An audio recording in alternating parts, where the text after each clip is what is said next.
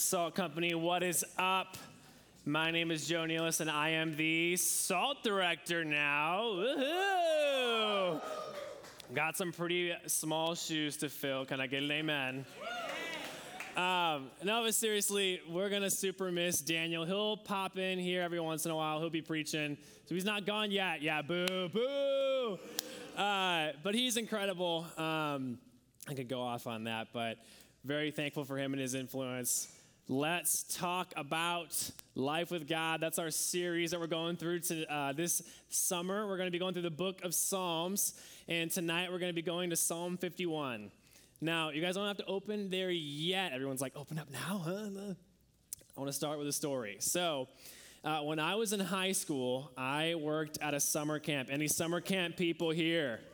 Oh, baby, very nice. So I had the best job in the world, worked in the kitchen, yeah! So I had a chance to clean tables, clean the bathrooms, serve food, do dishes, super great. But I did that when I was in high school, and so every Tuesday we would do like pasta night. And on this particular night, we did Alfredo, hallelujah. And on this one night, the head cook was gone, was out of town. I don't remember what he was gone for.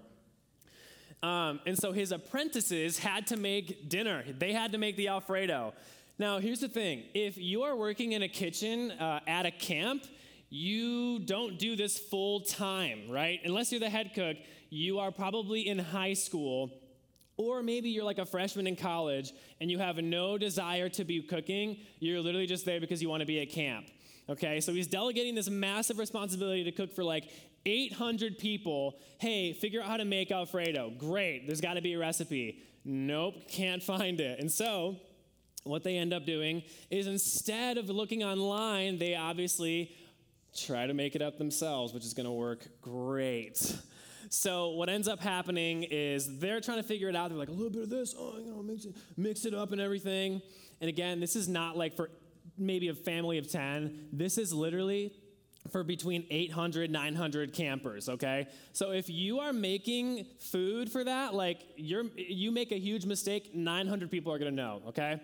So they make it, and we serve, and everything's going well, and we call for seconds, and nobody comes, and we're like, oh, cool. We don't really think anything of it. We're like, all right, sweet, time for us to eat, because we would eat last.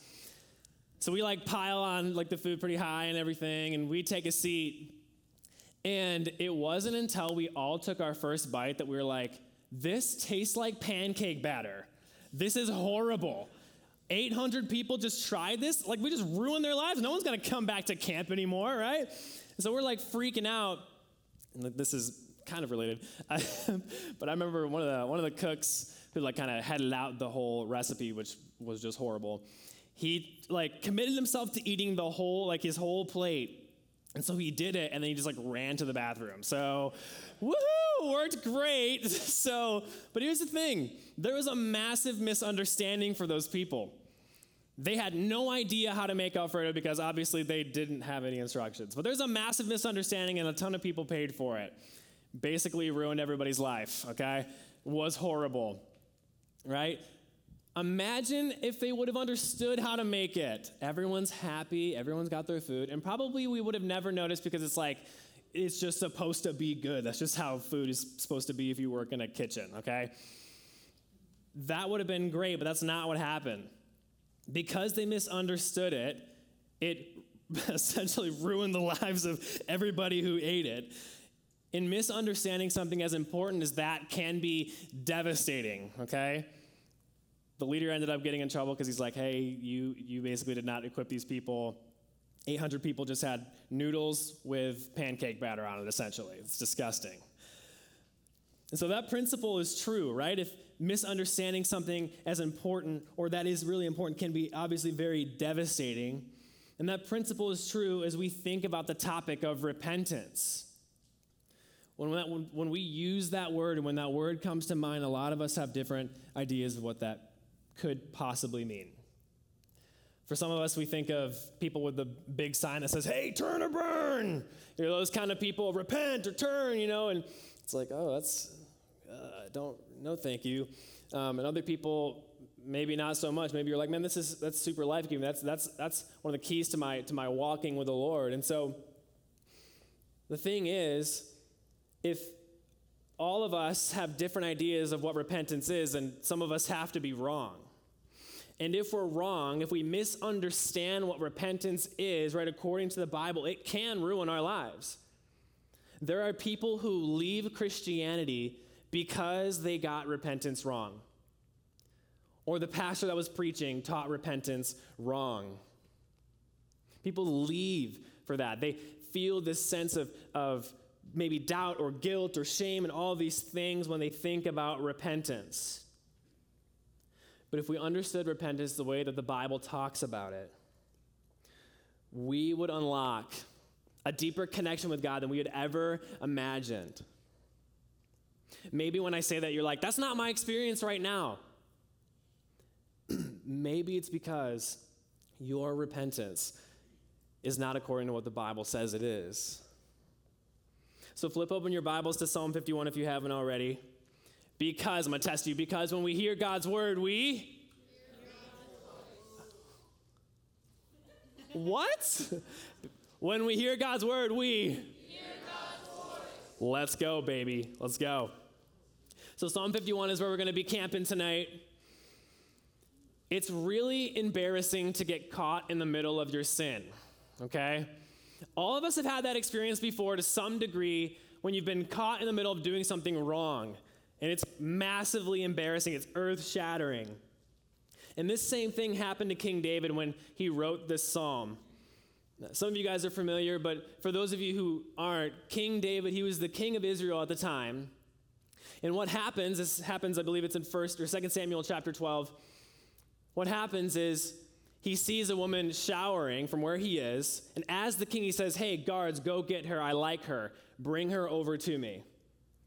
He ends up sleeping with her, gets her pregnant to cover it all up because she was a married woman. He uses his power to send guards to kill this man. So he's doing all these things. He's covering up his sin. And what ends up happening is his friend Nathan comes up to him and says, dude, David, I know what you did. You can't hide. You can't sweep this under the rug. You got someone pregnant and you killed a person. I can't let this slip. Do you see that you are rebelling against God? And at that point in time, David is just hit with this wall of the guilt of his sin. The gravity of his choices finally hits him. And what we're about to look at is how he responds. And it's in his response that we see 4 characteristics of true repentance, and that's what I want to talk about. It's in his response in Psalm 51 that we see 4 characteristics of true repentance. Look with me at verse 1. Be gracious to me, God, according to your faithful love, according to your abundant compassion. Blot out my rebellion. So after being confronted about his sin, he now feels the incredible weight of his guilt and his shame. And you know where he runs first? You know what immediately comes to mind for David? In the middle of, after one of the biggest mistakes of his entire life, you know what comes to mind for him when he comes into the presence of God? God's anger at him? How unforgivable his sin is? Is that what's coming to mind for him? No. After he sinned, he immediately ran to grace. So point number 1 is this: true repentance runs to grace. True repentance runs to grace. David, from the get-go, after the guilt and shame that he feels, the horrible things that he's done, immediately dives headfirst into the deep sea of God's love and forgiveness and mercy. Unashamedly, he just jumps into it. After one of the biggest mistakes, biggest blunders of his entire life, he dives headfirst into God's grace. It's because he is sure of God's love. Look with me at verse 1 again. It says, according to your faithful love. He's confident in God's love for him because it says it's faithful. It's never leaving. It's staying there. He's confident of God's compassion because it's abundant. It's not going to run out. So after sinning, he runs to grace. That's what fills his mind. But for most of you in this room, if you were to be honest, you can't resonate with that. When you sin, you find yourself thinking not about God's abundant grace and mercy. You think about things like this: how much God can't love you anymore, how much God hates you, how much God is angry at you, how far away you've strayed. These are the first things that are coming into your mind, and how God must be tired of seeing you fall into the same sin over and over again. Does that sound familiar to you? When you sin, where do you run? You find yourself thinking about how God must not love you as much as he did before you sinned. And instead of running to grace, you run to condemning thoughts. That's where you find yourself running. All you think about is how far from God you are and how he could never forgive you. And in response, you do one of two things. Number one, you reject God and ignore him because you think he hates you. Why would you want to spend time with a God that you think is angry at you all the time? Or number two, you try to gain God's approval by trying to outweigh your bad deeds with your good. So after you sin, you're like, oh man, but if I just read my Bible enough, man, if I go to Connection Group enough, if I go to Salt Company enough, man, if I go to church on Sunday enough, then everything would be okay. I want to outweigh the bad with the good. But here's the thing. Neither one of these responses ever helps. One leads to resentment, and the other leads to burnout and frustration. Family, we need to realize the radical message of God's grace the same way that David did. Because for many of us, when we sin, we think that God loves us less and that he kind of hangs our sin in front of us and taunts us with it all the time. Man, there are some sins that he forgives, but there are also some, man, that I just feel like he really holds on to. And man, that's what you think of. But David shows us that that is not God's heart. It is not God's heart. David, after rebelling against God by the decisions he made, doesn't say, be gracious to me, even though I know you're not going to, and I know that you don't like me, and I know that you're just, whatever, you're not going to forgive me, but maybe. In the face of horrible shame and guilt, he doesn't run to condemnation, he runs to grace. Because he clings to the character of God. What kind of love is it? It's faithful. What kind of compassion? Abundant. Do you believe that? After the worst mistake in your life, and for some of you, you're like, man, that was last week. Man, that was today. Or maybe it's something from a year ago that still haunts you. Do you run to grace? Because David confidently recalls God's faithful love and his abundant compassion. Yeah, he's filled with grief. Of course he is. But he is comforted by the mighty, unchanging love and compassion of God. All because he believed the radical message of grace that when you ask for forgiveness, God will wipe your slate clean entirely. Christian in the room, do you believe that message? Do you believe that God completely wipes the slate clean every moment of every day if you are a believer in Jesus? What if God didn't keep a record of your wrongs? And what if when you sinned, God was more willing to forgive you than you were to ask for forgiveness in the first place?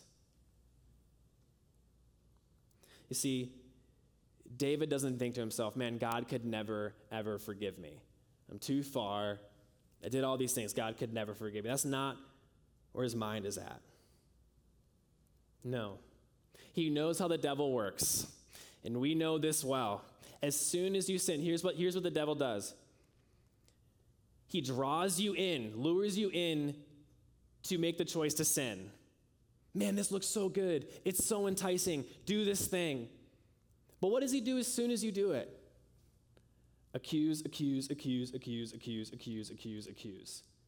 As soon as he lures you in, you make that choice to do it. As soon as he does that, he accuses you. He tells you things that are not true about God. God couldn't forgive you of that. Don't run too quick to the grace of God because, man, you're abusing it. Don't really believe that God is gracious to you. Don't really believe that the gospel is that scandalous. Don't really believe that because God is actually a little bit more distant. But David realizes that Satan is the father of lies. So as a result, he runs to the Father of truth, God himself. He runs to grace. Now, before I give you the next characteristic of real repentance, I want to draw your guys' attention to something that maybe as you guys were reading it, or maybe you've read this passage before, you guys are reading and you're like, man, this kind of feels, there's a tension here, and I want to show you guys what that is. Did you guys notice that even though David is positive that he will be forgiven, he still pleads with God for forgiveness? Why does he? That doesn't make sense. If he knows that God's going to forgive him, why would he seem to plead for forgiveness? He says, be gracious to me. He's pleading with God. Why would he do that?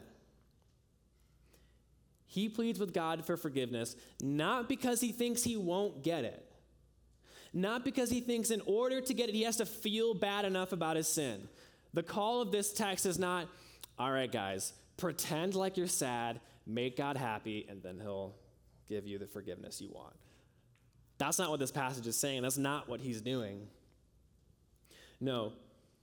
David just has something in his heart that we should all pray that we all have. A deep awareness of his unworthiness of God's forgiveness. He has a deep awareness of his unworthiness of God's forgiveness. Listen to this and don't miss it. If you're a Christian in the room, listen to this. Even as a believer in Jesus, you are not entitled to God's forgiveness. Even as a believer in Jesus, you are not entitled to God's forgiveness. He will forgive you. He will show grace to you because you are his. So what do I mean? A believer in Jesus, just like David, has a growing awareness of how scandalous the grace and mercy of God is because they are such sinners. They don't deserve the mercy of God at all, but God willingly gives it to them. Man, how could he ever forgive me? And he's eager to? I don't deserve this.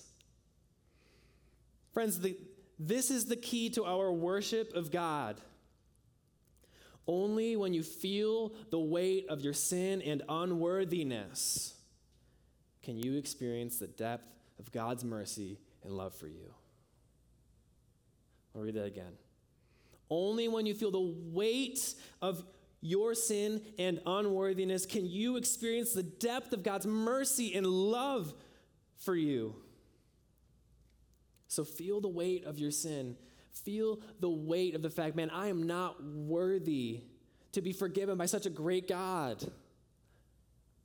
The only thing that I am entitled to is his judgment by his grace. Because I have my faith in Jesus, I know that he will forgive me. Let's keep reading. Look with me at verse 3. David says this. For I am conscious of my rebellion, and my sin is always before me. Number 2, true repentance owns their sin. True repentance owns their sin. So after recalling God's grace and forgiveness, David doesn't ignore his sin. Instead, he says that he is conscious of his rebellion. Is that what you do when you sin? In a moment of conviction over sin, we are always faced with two options. Number 1, taking ownership of your sin, or number 2, justifying it. Number 2, justifying it. In the moment of David's conviction over sleeping with Bathsheba, he faced that same choice. Will I take ownership of the decision that I willingly made, or will I blame it on someone else? Imagine He could have been like, well, if Bathsheba wasn't showering where I could have seen her, then this would have never happened in the first place. It's her fault, actually. But what does David actually say? He says, I'm conscious of my rebellion. My sin is always before me. He is taking ownership. He is repenting. And I don't know about you, but I can struggle with that. When faced with the decision to take ownership of my sin, what can sometimes happen for me is, it's easier to justify it. Because I neglect and I forget the fact that no one ever makes me make any kind of decision. No one makes me sin. I forget that, so I blame it on other people. I made that choice.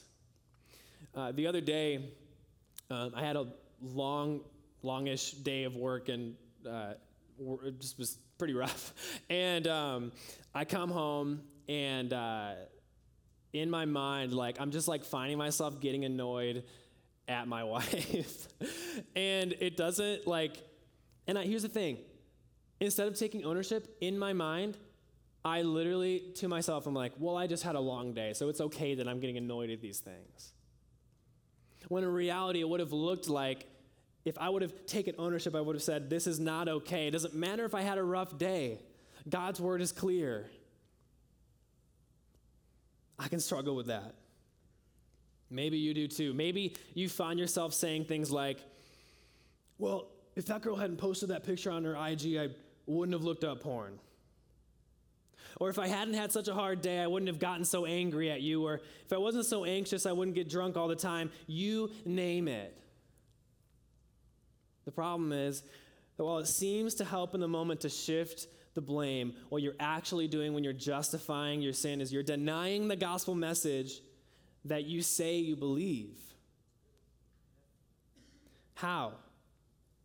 By justifying your sin, by explaining it away on something or blaming it on something or someone else, you're saying that you're not bad enough to ever need the grace of God.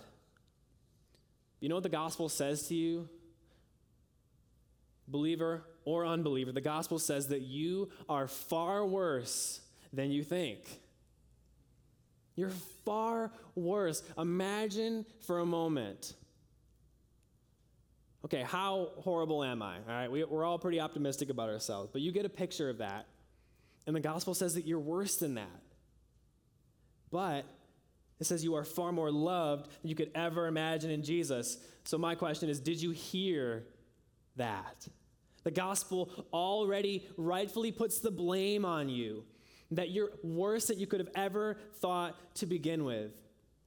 In fact, the gospel says that you've sinned so badly that God sent his son to die on the cross, to be humiliated on a cross, to die there. That's how horrible our sin is. We are worse than we think.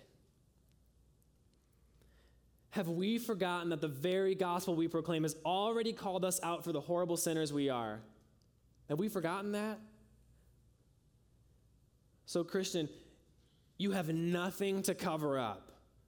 The gospel that you say you believe in proclaims loudly that you're a horrible sinner. That's what the gospel is saying to you. So why are you trying to shift the blame?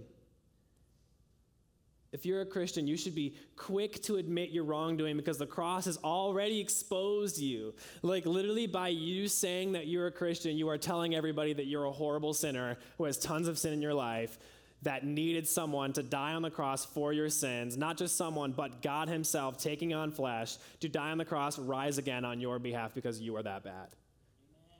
And that's true of me too. It's true of all of us. We believe that, so why are we hiding that?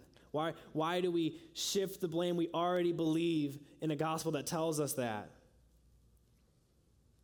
True repentance runs to grace, owns their sin, and number 3, true repentance seeks change. True repentance seeks change. Listen, David is tired of his sin. He wants to get rid of it, and maybe that's where you're at. I've got this sin struggle that just kind of hangs here, and I'm tired of it. I just want to get it out of my life. I can't seem to shake it. David wants nothing to do with his sin anymore, so he gets on his knees. And he says, God, I promise I'll never do this thing again. Man, I promise that next time I see a girl do just in like she walks past me or anything, I'm gonna look away. I'm gonna do it. God, I promise I'll do better next time. Whatever. I'm gonna commit to doing better for you, God. I promise. That's not what he says. Many of us think that if we could just get it together, then we would stop sinning. We could just get our crap together. We're like, man, then I'd be good. Have you ever made a promise to God after you've sinned? You're like, oh, that was the last time. I promise, big guy. All right? Making a promise. We think that if we could just get it together, then we would stop. But David knows something about the heart that you must know if you desire to have any kind of lasting heart change. He says this, look with me at verse 10. God, create a clean heart for me and renew a steadfast spirit within me. You want to know the key to repentance that leads to change? Here it is. Constantly ask God for a clean heart. Constantly ask God for a clean heart. That's it. Yes, make commitments. Yes, download apps on your phone that are helpful for you. Do those things, but don't neglect to ask God to clean your heart. Jesus in Luke, you guys don't have to flip there, he says something very similarly. He says, listen, if you have an impure heart, you're going to have impure actions. If you have a pure heart, you're going to have pure actions. If you want to have a lasting life change, you don't need a 5-step program. What you need is God to change your heart by the Spirit of God dwelling in you.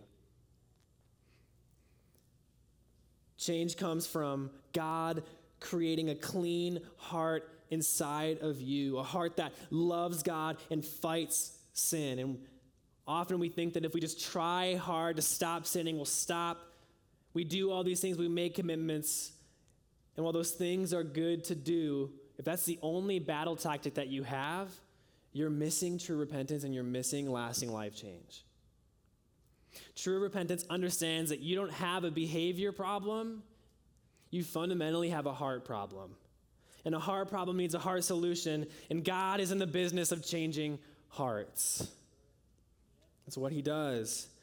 So when you repent, do you ask God to change your heart, or do you resort immediately to changing your behavior? What do you do first?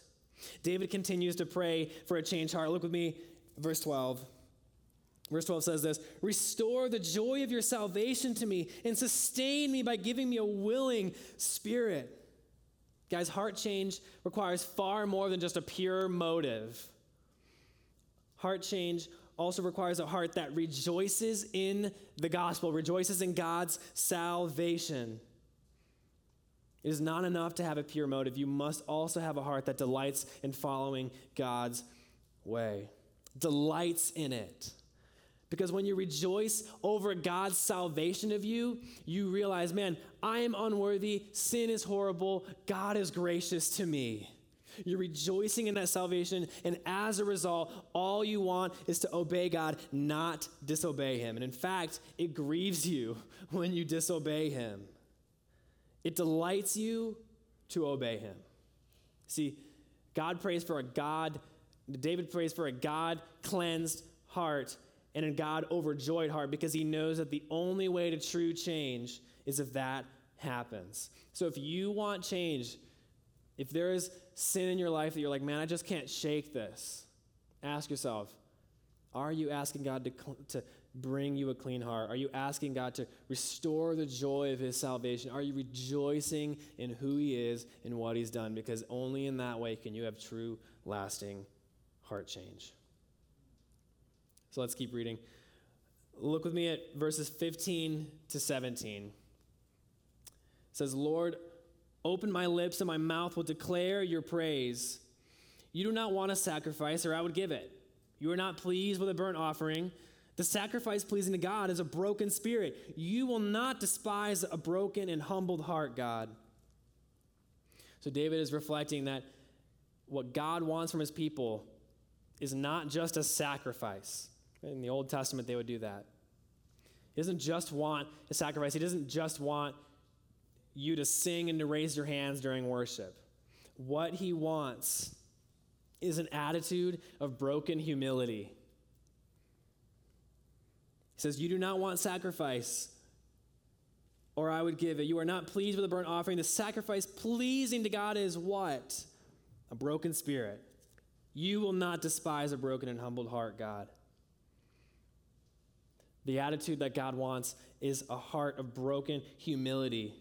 And we see a glimpse of this in David's posture before God in verse 15. He says this, open my lips. Do you guys ever, when you sin, it just kind of feels like, man, my mouth is shut. I can't even speak. I don't even know what to say to you, God. I know that I have strayed far from you. I don't know what to say. He prays, Lord, open my lips. There's a humility there.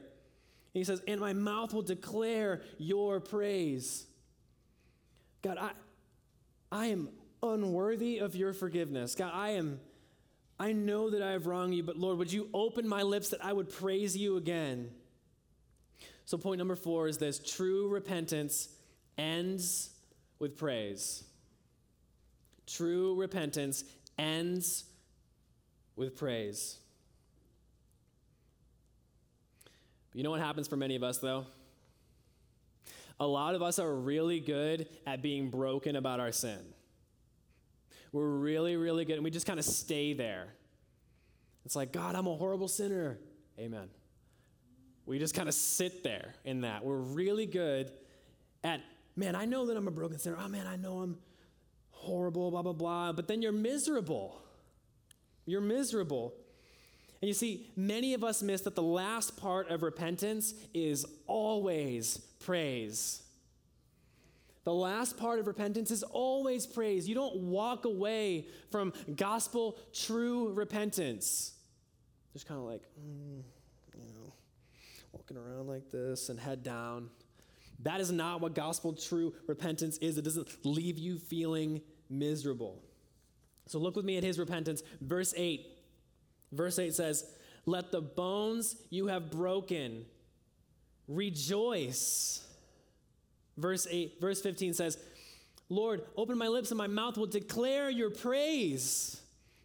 He's praising God in the middle of his repentance, but how?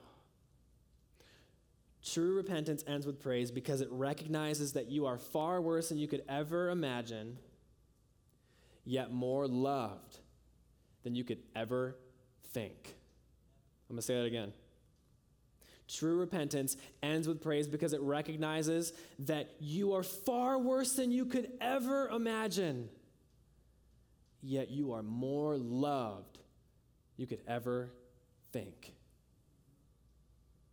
True repentance ends with praise because as you feel the weight of your sin and guilt, you can truly experience the gravity of God's mighty love and forgiveness for you.